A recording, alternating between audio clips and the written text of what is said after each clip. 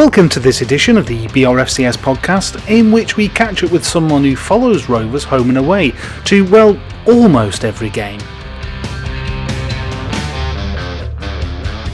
But first, a message from Major League Baseball outfielder and designated hitter, and Rookie of the Year 1986, Most Valuable Player Award 1988, and six-time All-Star Jose Canseco, addressed to one Bradley Dack.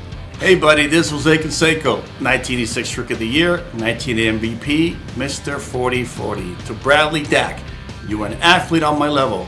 Keep killing it at the Blackburn Rovers and scoring those goals, man. Love for me and your friends at New York Rovers. Take care, buddy. And thanks to our great friends at New York City Rovers for arranging that message from Jose Canseco to our own Bradley Dack.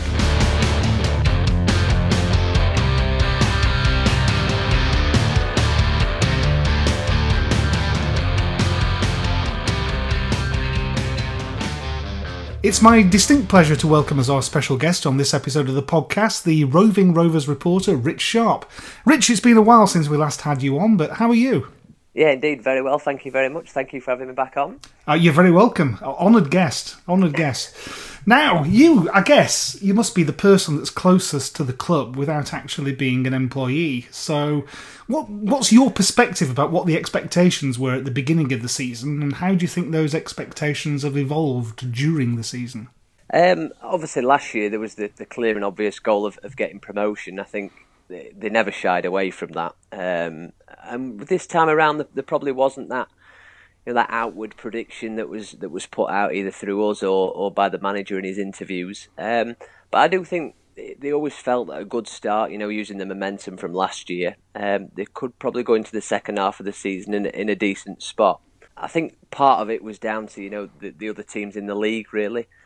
Probably felt that a few teams, maybe down to financial difficulties, might not be as strong as expected. Your likes of Aston Villa, Sheffield Wednesday, and there might be a chance of muscling in on there in the top half. And I think that's probably what has transpired. I mean, you look at the top six now, and there's the two of the six got parachute payments. You've got the likes of Bristol City and Norwich, maybe Sheffield United. Muscling in among the big teams. So. I think probably at the start of the calendar year there was a bit of a get together and said, look, if we're going to do anything this season, it needs to happen now. And we saw that great run of form last month. Obviously, the disappointment of Brentford, but yeah, I do think there was a thing of if it's going to happen this year, it's going to happen now. And I think they're probably about maybe where they deserve to be and probably expected to be at this stage of the season. So you think expectations were as high as that? I do, yeah. I think you look at the league, and it is a very competitive league, but you don't see many. I mean, obviously Brentford were very good on Saturday, but then they did show the defensive frailties as well. So, and I think there are a few teams going through that transition, which you do get. Obviously, Sheffield Wednesday chucked a bit of money at it, a couple of years in a row, and then have had to, try and work a way around that, which Rovers went through themselves, didn't they, a couple of years ago? Where you're losing your players, and I think there is a bit of an evolution in the Championship. I don't think you ever get, there's a few teams, probably always expect to be up there, but the circumstances at clubs can change. So you look at Leeds last year with the Steve Evans and Paul Heckingbottom thing, and then suddenly they get this world super coach, and just things change so quickly at clubs in the Championship that. I think they always thought that they were on a decent, steady footing and could probably have a bit of a dart at the very least, the top half. What do you think the club considers to be realistic this season, then? I think, Steve, what did he... I have to remember, I can't remind myself of my own interview, but he did mention something, around the top half. Consolidation is a horrible word, nobody likes it, but, just to get into a position this season where you build into next season where they can feel like they're expected to be up there. Whereas any challenge this season would probably be, a bit ahead of schedule kind of thing. But it's just about getting yourself in a position where, rather than thinking, we might have a chance of the top six, that everybody at the club is feeling a bit like, yeah, we really can go for the top 6, and we probably expect to be up there. I guess the transfer window has just closed, and that at the beginning of January, it seemed to spark a lot of enthusiasm. There were all sorts of rumours that we got about Britta Sombalonga, Sam Gallagher, and even Charlie Austin towards the end of the window. I guess, just how serious were those interests in those kinds of players, and particularly at those kind of wages? Yeah, well, we'll start with the most obvious. Is obviously Gallagher. Is a player known to the club, and a player Mowbray admires. And even last summer, they tried to look at on loan and even a permanent deal with the numbers that whether they could get to those.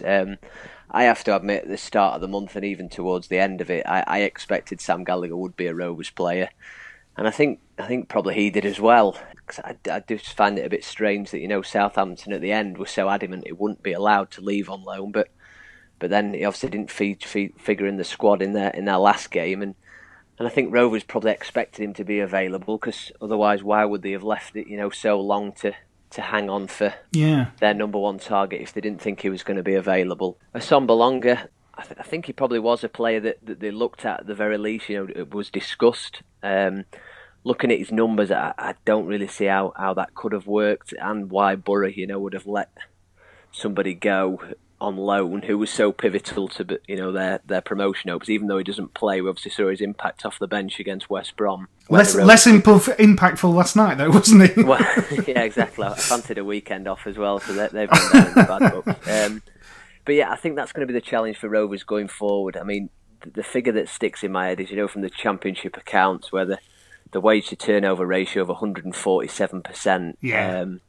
And it's going to be, they've worked so hard to get a wage structure in place that they have got at the minute, but it's how do you progress to that next level without speculation, breaking it, and that for me is going to be the big interesting dynamic. Like Rovers can get to the transfer fees, it's just the wages, and even when people like Gallagher are on 20-something thousand a week, having played a couple of games. I'm not sure whether this was Austin, but I was told that there was a player put to Rovers that would have been a 7-figure, in terms of wages and loan fee all in, it'd have been a 7-figure deal. Good grief.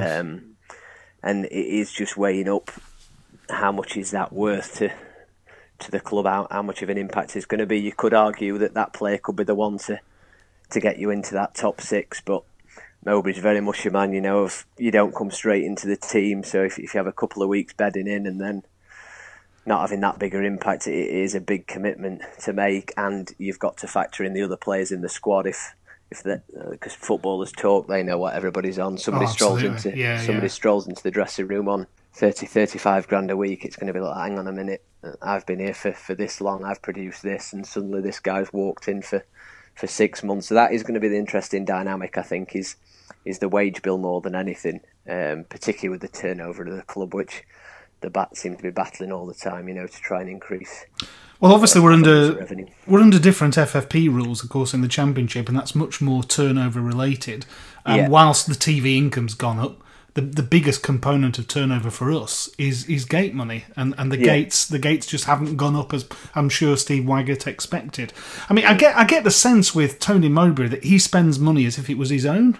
And there was a quote in one of your articles towards the end of the deadline day where Mowbray was quoted as saying, "There's money left in the budget. You have a yearly budget. You either spend it or you don't spend it." Yeah. So I didn't get a sense that he was desperate to Harry Redknapp style, dare I say, flash the checkbook. Yeah, and I know it's probably not great for supporters to read, and obviously the ongoing thing with Venky's is they are keen to spend the money. It's just if you're not seeing the evidence of that, you're probably thinking, well, are they really? Is he just saying that? But I really do get the impression that there is money, and they are saying, go on, spend and bring somebody in, but without looking into the ins and outs of it, it isn't really that easy, to go out and do it. And if Mowbray's not willing to upset the apple cart and threaten what is a strong, close-knit team, but then you come out of a transfer window and you get 4 senior players injured in one game, and then you're looking and thinking, well,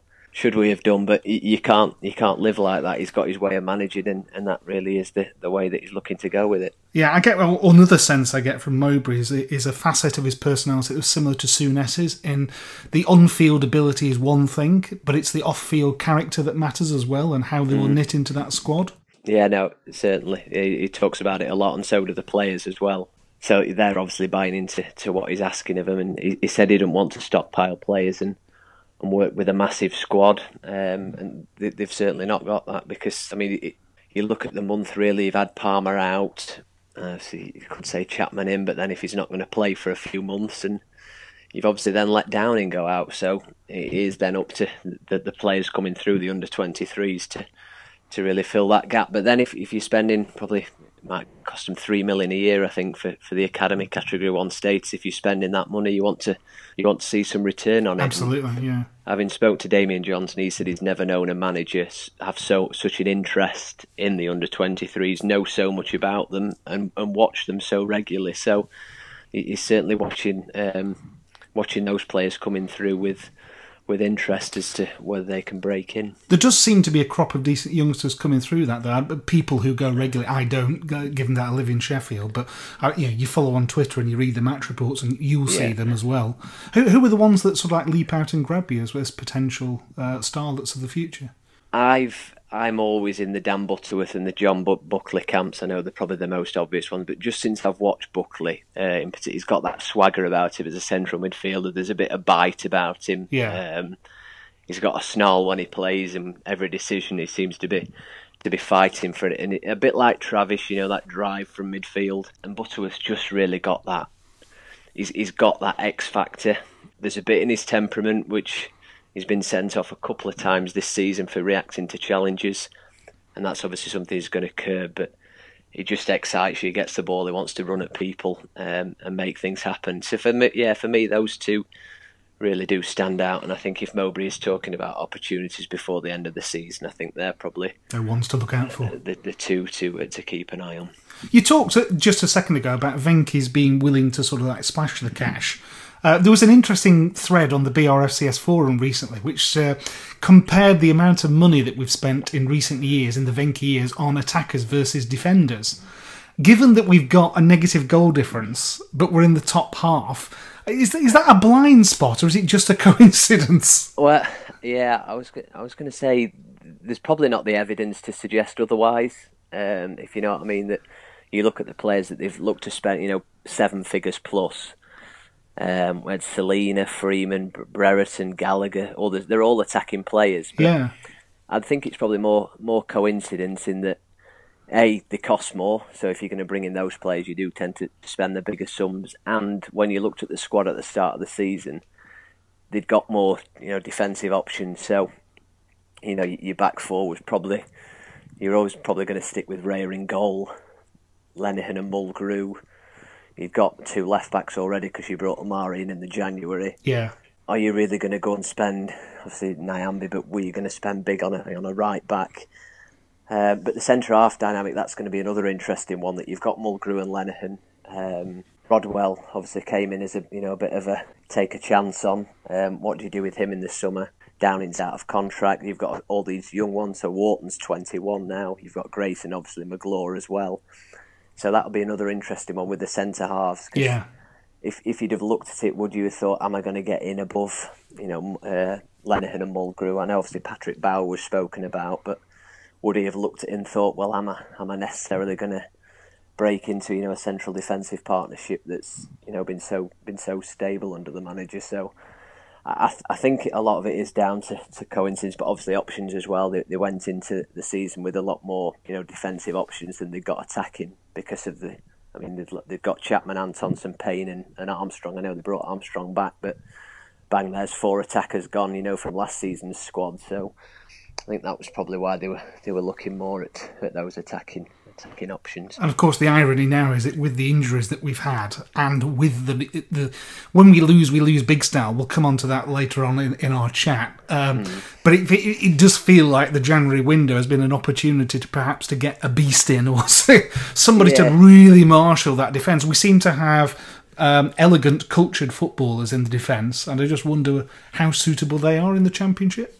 Yeah, I don't know whether it's been, Lenihan's had to feel like he has to be that, leader of the pack because he's the one who's probably got that within him. Yeah. Because I think every time Rodwell has tried to show that, he's looked, vulnerable. He tried to do it at Wigan a couple of times where he ploughed and he got clattered early on, but, he tries to be aggressive and win the ball, and it just doesn't really suit him. It is when he's calm and composed among himself that we see the best of him. But yeah, I know you keep going back to a Samba and a Nelson type. It's the kind of player that you think every squad needs, and probably that is the one thing that you do think they've lacked. And probably thinking back for a while, really, for the last one that they did really have. It is. It does feel like that's an area I would expect to be addressed in the summer, but we shall see. But negative goal difference and top half, I suppose that speaks volumes on the one hand about how good our forward line is. Well, you'd like to think at the start of the season, win more than you lose and score more than you concede, and you'll have had a good season. Thereabouts, yeah. And we've got half of those ticked at the minute. So. Yes, yeah, interesting one that. In terms of outgoings, the one that everybody was fearful that he would leave, of course, was Bradley Dack. I think he's the jewel in the crown. How much genuine interest was there, and how much was it press speculation? Because we had the likes of, Spurs at one point, West Brom, Southampton, and somebody, I presume it was from the other side of the East Lancs roadside, stirring up Burnley, were rumoured to be interested. I mean, I'll not go into these things come from certain places, and without going into details, I don't think Rovers were ever massively worried about any of the interest that was shown or reported, should I say? Because as Mowbray said, they made the stance clear on he's not for sale. That probably put teams off, as did the money that they'd have to spend. So really, how many teams we've talked about the Championship finances? How many are really going to look at Bradley Dack and think we're going to spend that money in January? And if he is going to go to the Premier League, how many of the teams that would look to sign him also would take a chance on a lad who's played 6 months at Championship level throughout his career and done well. So I do think the dynamic of it probably works in Rovers' favour of where he does go and his next move. How does he weigh that up? And I think in January it would have been a difficult sell for a manager to go to a board and say, look, if he wanted to stay in the Premier League or wanted to get out with the Championship, that those are the numbers that you'd really suggest. Yeah, I thought West Brom might have been the sort of club that would have been interested in that to get back. Still, they've got a reasonable amount of money coming in, parachute payments, all the rest of it. That was the one that I was fearful of. But obviously when Barnes went as well. But exactly, they are completely different players, and when their problem's not been scoring goals, they've got Dwight Gale and J-Rod in their squad, so that's probably not something you'd think. But would a Championship club really, be able to commit to those numbers? Absolutely. If they are, if they're only in the top six, that they weren't running away with the league with this, so I do think that would have been a difficult one to get over the line in January. Well, pleased to see that he stayed, obviously, and we'll see what unfolds again over the summer, I guess. We've reduced our dependency on loan players. We've now only got the Ginger Ninja himself, Harrison Reed, still with us. If you had to put a percentage chance on it, what do you think the outlook is like for keeping Reed and also Jack Rodwell? Reed fancies a crack at Southampton first team. Rovers were hoping, I think did he come like 3 or 4 games into the season, something like that. They were trying to get him earlier than that, but he was trying to see, how things were at Southampton, and still thought he might get, a chance around the first team. He's just turned 24, so I do think this will be a make or break summer for him. He's played a lot of football these last couple of years at Norwich and at obviously Rovers this year, so I think he'll go back in the summer and see how the land lies, and I think it's probably 50-50 whether he'll leave Southampton, but if he does and Rovers can work a financial package together, I think it'd be a pretty high percentage that he'd want to come back, and obviously Rovers would really, really want to take him. So I do think he's brought something that probably they used to look at Bennett to do, which is probably why we've seen Bennett used more in a full-back area of late. I do think if he is going to leave Southampton, then Rovers would certainly make the move, and you'd hope they can put a financial package together. Rodwell, I guess it'll probably come down to who's interested, as it was last summer when when he came to Rovers, there weren't many people willing to put their hand up and say, we'll take Jack Rodwell. And he has slotted him well. I know there's a lot made about his character, but I guess that's just based on a Netflix documentary. Absolutely. And Sunderland Yeah. fans talking. We've seen it the opposite way, where Rovers fans have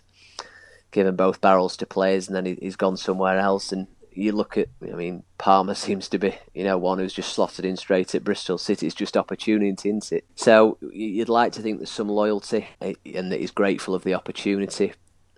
Mowbray doesn't think it'll come down to money, but opportunity. So if that is the case, I'd probably say 70-75% chance that they'll look to get something done on that one. I just wonder whether he'd be the sort of player that would be on the shopping list of a promoted side. He's going to be a difficult one to judge, isn't it? Because can you judge him on the short time at Rovers, or the fact that Rovers have had him in close quarter and been able to watch him? Because everybody who sees him in training just said he's an absolute class act. Yeah. Even long before he's had this run in the team, people were saying, look, he'll come good, Jack, and he's got that pedigree. So it will be an interesting one. Who's interested in him? There'll probably be talk of it, just to try and bump up some interest and get the numbers going. So that'll be an interesting one. But I do think Rovers will look to try and get him tied down, because they're the one, they've put the work into to get him to where he is now. It'd be nice to think that he is, well, A, happy at the club, and B, thinks that it's mutually beneficial. But football is a hard-nosed business these days. Yeah, and if someone comes along and offers him back to Premier League wages, I think we've just got to be realistic and say, well, let's pretend we had him on loan for a year. A bit like Craig Bellamy. I think back of him and sort of say, well, we had him on loan for a year. It was terrific while he was here, but yeah. You always knew there was another move around the corner for him. Pretty much. So in terms of players then that are sort of like on the front and centre of the mind, one but not for the right reasons, Ben Brereton, that issue is probably not going to go away until he scores some goals and cements a place in the side. Mowbray was quoted again in one of your interviews, Ben Brereton is going to be a superstar for this team in coming years. What do you think is Mowbray's plans for Ben? Because I heard rumours that he wanted to put him in the under-23s, but the word was that wouldn't look good. Yeah, that's probably the bit with the 23s. It's the PR thing, isn't it? It's, you put in your big money sign in the 23s, but then they need the deal to work, don't they? So, and if you're going to get the best out of him, you need to get some confidence and maybe scoring a few goals that might help. But yeah, I do think it doesn't look great, does it, as an outward look if you're putting him in there. But I actually thought he did all right at Brentford at the weekend. He looked a lot smoother in possession than we've probably seen. Mowbray gets the whole, because he probably talk about Brereton more than we do any other player in the squad, even Dak, really. In press conferences, always. It's the fee, isn't it? Yeah, exactly, and that's always going to be the case. And as in the same way of Mowbray talking about not spending the money, he sees spending the money on Brereton, that he's here on a long-term deal, and just because he's got this price tag doesn't mean that he should have any more or less expectation than anybody else, or that should give him any more reason to play games than he does. Whether he just sees this as a year of bedding into the surroundings and look for him to kick on then, but everybody needs the deal to work, you'd think, and even for the lad himself, you're rooting for him, aren't you? Oh, I don't absolutely. think there's no Rovers fan who's going to be looking at anybody who've written him off and said to him from the first time I've seen him, he's rubbish, he's this and he's that. They'll still want him to do well because he's a Rovers player and you've committed this much money to him. Correct. So you want to see some return on that, whether it be in terms of the goals or any future sell-on value, because they've committed a lot to him. So as for what we'll see for the rest of the season, we'll probably still see him used in the same way that he is, but as we've said, that the manager sees him every day in training and is committed to him. He talks highly about him, and so I think he'll just stay where he is now and have a similar impact on the team and be used in a similar way, really. What do you think Mowbray believes his best position is? Does he give any clues away? I think as a 10, surprisingly. I think I can see Ben Brereton playing off somebody in years to come. Yeah. Maybe that when When we sell Dak for 25 million. Yeah, I keep adding another note on. 250 million, maybe, that'd be good. Exactly. If and when, Dak does go, maybe he's seen that as a possible. Because if he's talking about he's not ready to play the Danny Graham role, then because he can play all across them, so that's the benefit that he does bring. That you're probably going to find a home for him on either side. Or I can see him playing, just off a striker really. And I think that'd help him if you've got a Danny Graham taking all the brunt of stuff for you. I think I wouldn't say it's the easiest position to play, but there's probably less pressure in that position when you don't having to lead the line. You can roam around, and maybe we will see him giving a bit of a go. I think that was the role he was probably playing on Saturday, which probably did suit him a bit. He should have linked up well with Armstrong. They're big mates as well, so maybe there's something in a front line of years to come of Brereton playing just off Armstrong rather than the other way around. Yeah, as you say, you just hope that the kid gets a couple of goals quickly. And it's probably been more in hope than expectation so far. Yes. You've probably not seen anything so far that's made you think, oh, I tell you what, we're going to bring Brereton on, he's going to score. But there's always those moments, isn't there, where you're probably saying this is going to be his day, and you're just hoping that day is sooner rather than later. Well, I keep thinking back to Deepdale and that goal. Yeah. And I must admit, at the time when he scored it, my head turned immediately left to look at the assistant linesman because I thought he was offside. And when the flag went up, I had no qualms about it whatsoever. Then when he watched on TV, oh my God. It is one of those sliding doors moments, isn't it? He scores, his confidence is sky high, he bags in the next game, and before you know it, you've got a superstar in your hands. I think he was off, but he scored it at Brentford after probably can't have been 2 minutes, which was probably his first start. And you just thought, God, if that counts, everyone's thinking, flipping it. We've signed a lad and first start, and he's scored 2 minutes in at a Premier League team, and it's just the way things work. And you've probably seen plenty of look at Dominic Samuel. What did he score? 5 goals in August. Yeah.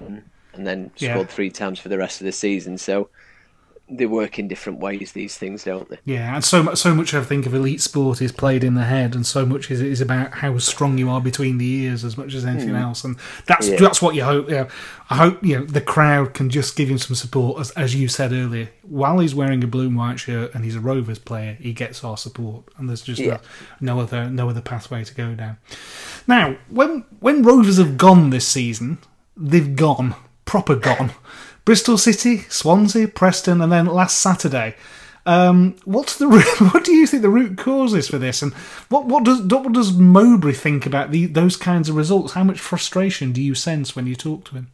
I think it was in his first press conference where he did suggest he had this style as a manager of, when you go behind, we'll chuck forwards on and we'll go for it and we'll lose 4 or 5 rather than 1-0. I do think he has that bit of an approach to management that, if we're behind, there's no point losing by the odd goal. We might as well go down trying to get back into it. But for me, I think it's just the game just gets stretched, and that's where Rovers look vulnerable. I think, in the compact, they've got the 2 defensive midfielders behind the ball.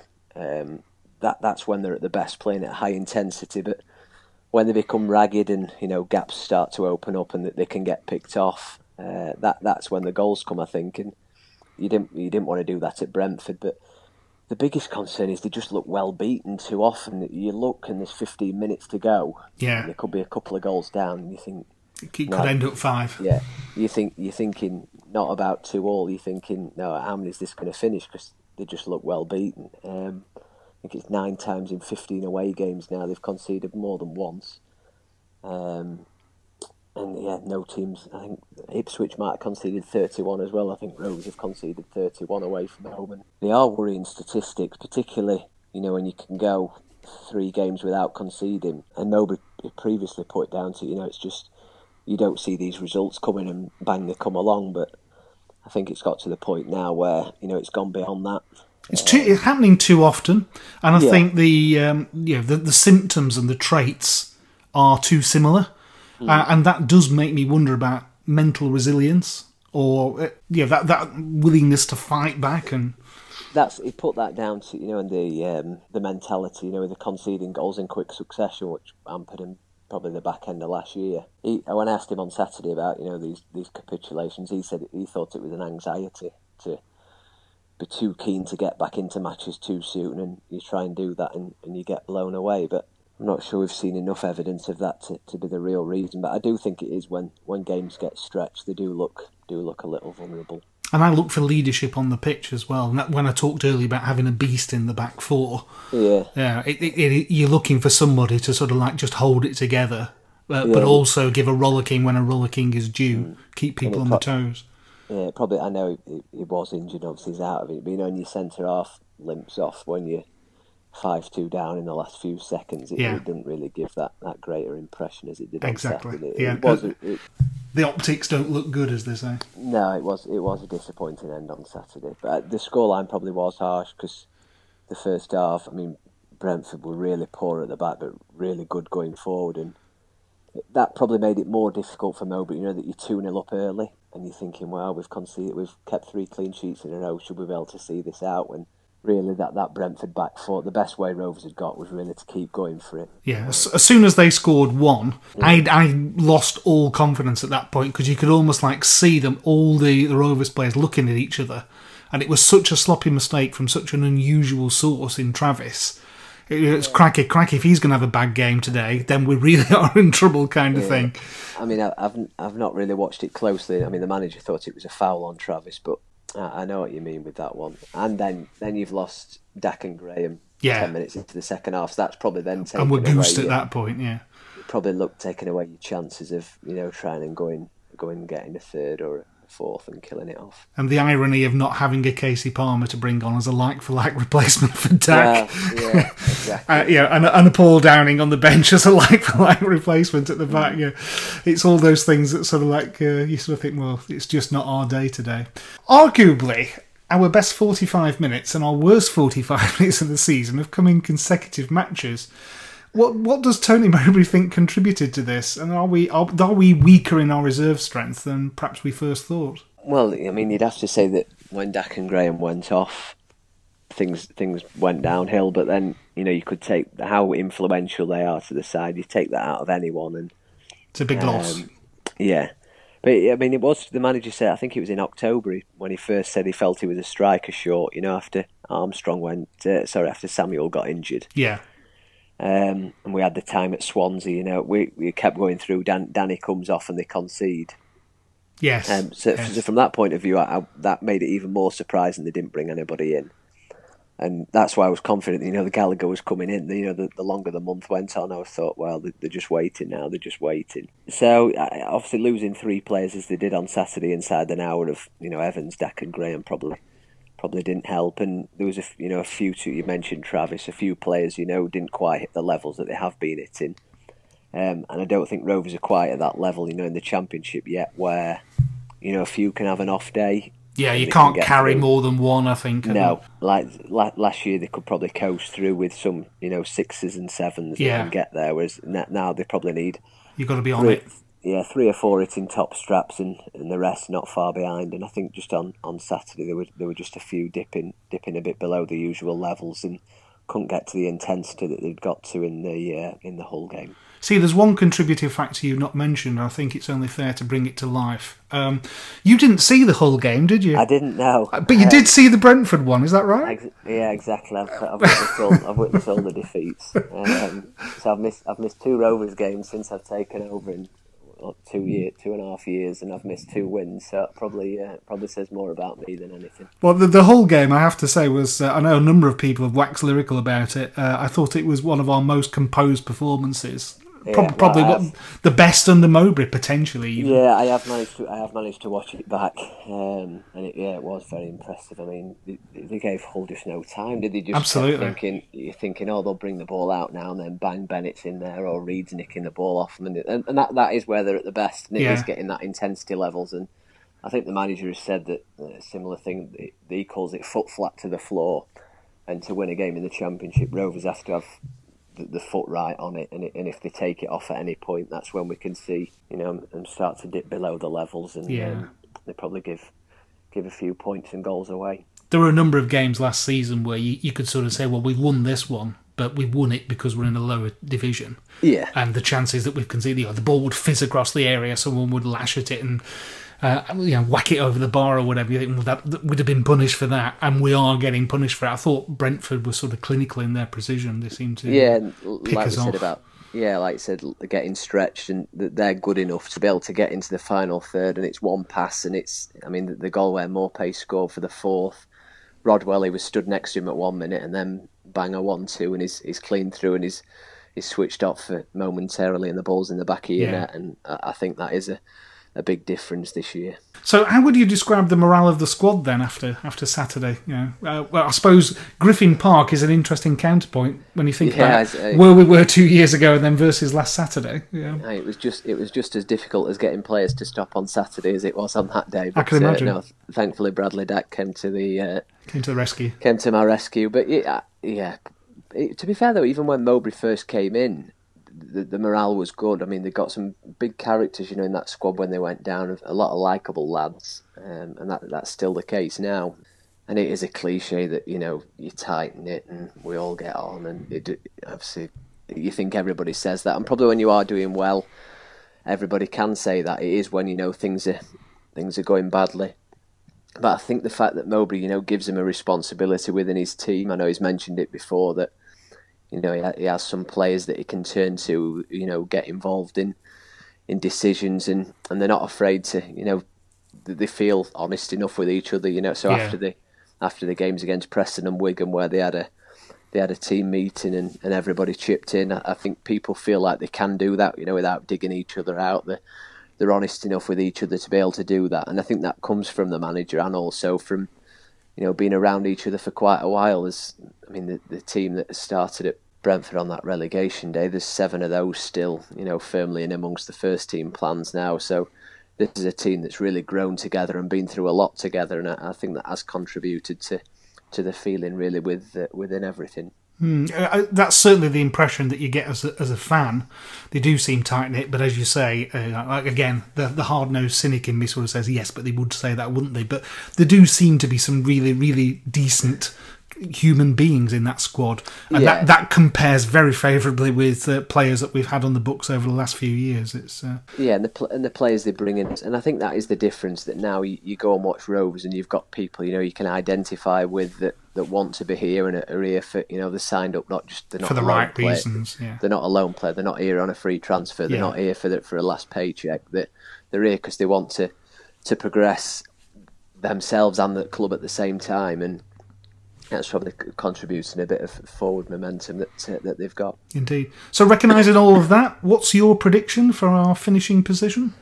I said 10th, and I said that actually before they'd signed a player in Austria.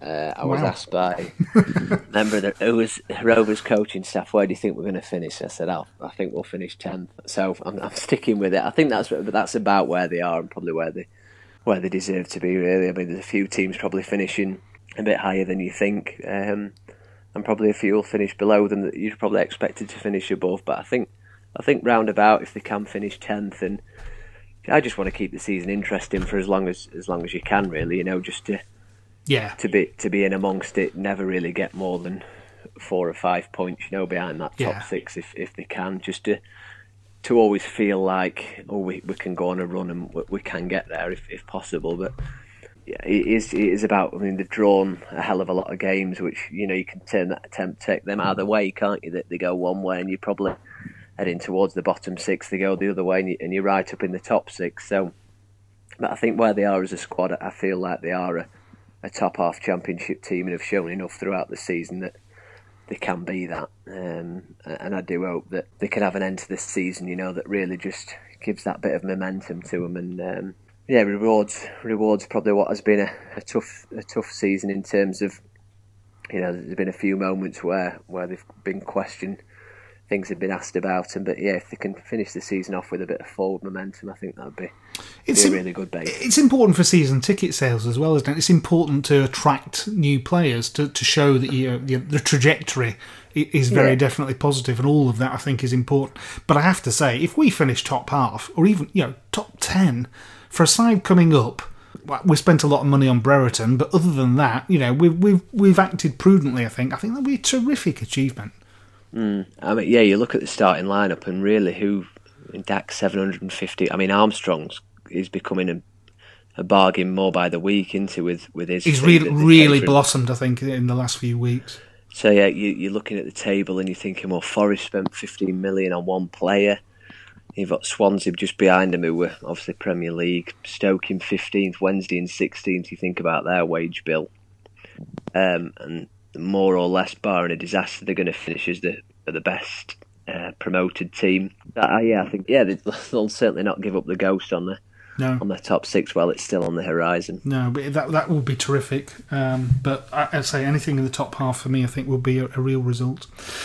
Rich, thank you once again so much for giving up your time. It's very kind of you. We do appreciate it. And we look forward to reading a report on Saturday that is on a favourable result rather than last Saturday's. Yeah, no, well, that was the start of the capitulation, wasn't it, Bristol City? Where I remember thinking there where Mulgrew stuck them 1-0 up from a corner and it was looking like 6 games unbeaten. You're thinking it's easy, this championship. Yeah, we've adjusted beautifully, haven't we? Oh, hang on a minute. Yeah, went into an international break on the back of a 4-1 pacing and things weren't looking quite so great. Well, if worse comes to worse, you'll just have to send Alex along to all our remaining fixtures. Have a few more weekends off and we'll have a whip round and keep sending you for the weekend in Berlin. Yes. Yeah, send me away. Fantastic. Thanks once again, Rich. It is appreciated. No bother. Thank you very much for having me. You're listening to the BRFCS Podcast, the only podcast approved to cover the 2018-2019 season by the New York City Rovers. Don't forget to check out www.brfcs.com. It was the last game. It was the Brentford game. They got relegated. Yeah. And I did an interview with Mowbray and realised I'd not pressed record on my dictaphone. So I'd asked all these questions of the manager. And luckily, there was, because they were going down, there was a lot of national journalists there. Yeah. And one bloke had not taken his phone away, so I had to plead with him and say, please, can you share? Excuse me, can you send it? I was like, the one game that I've done it.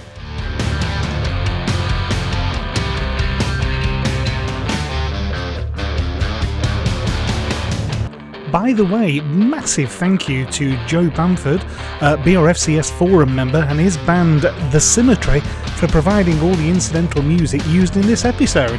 I hope you'll look them up on Facebook, and if they're playing live near to you, well, go and see them.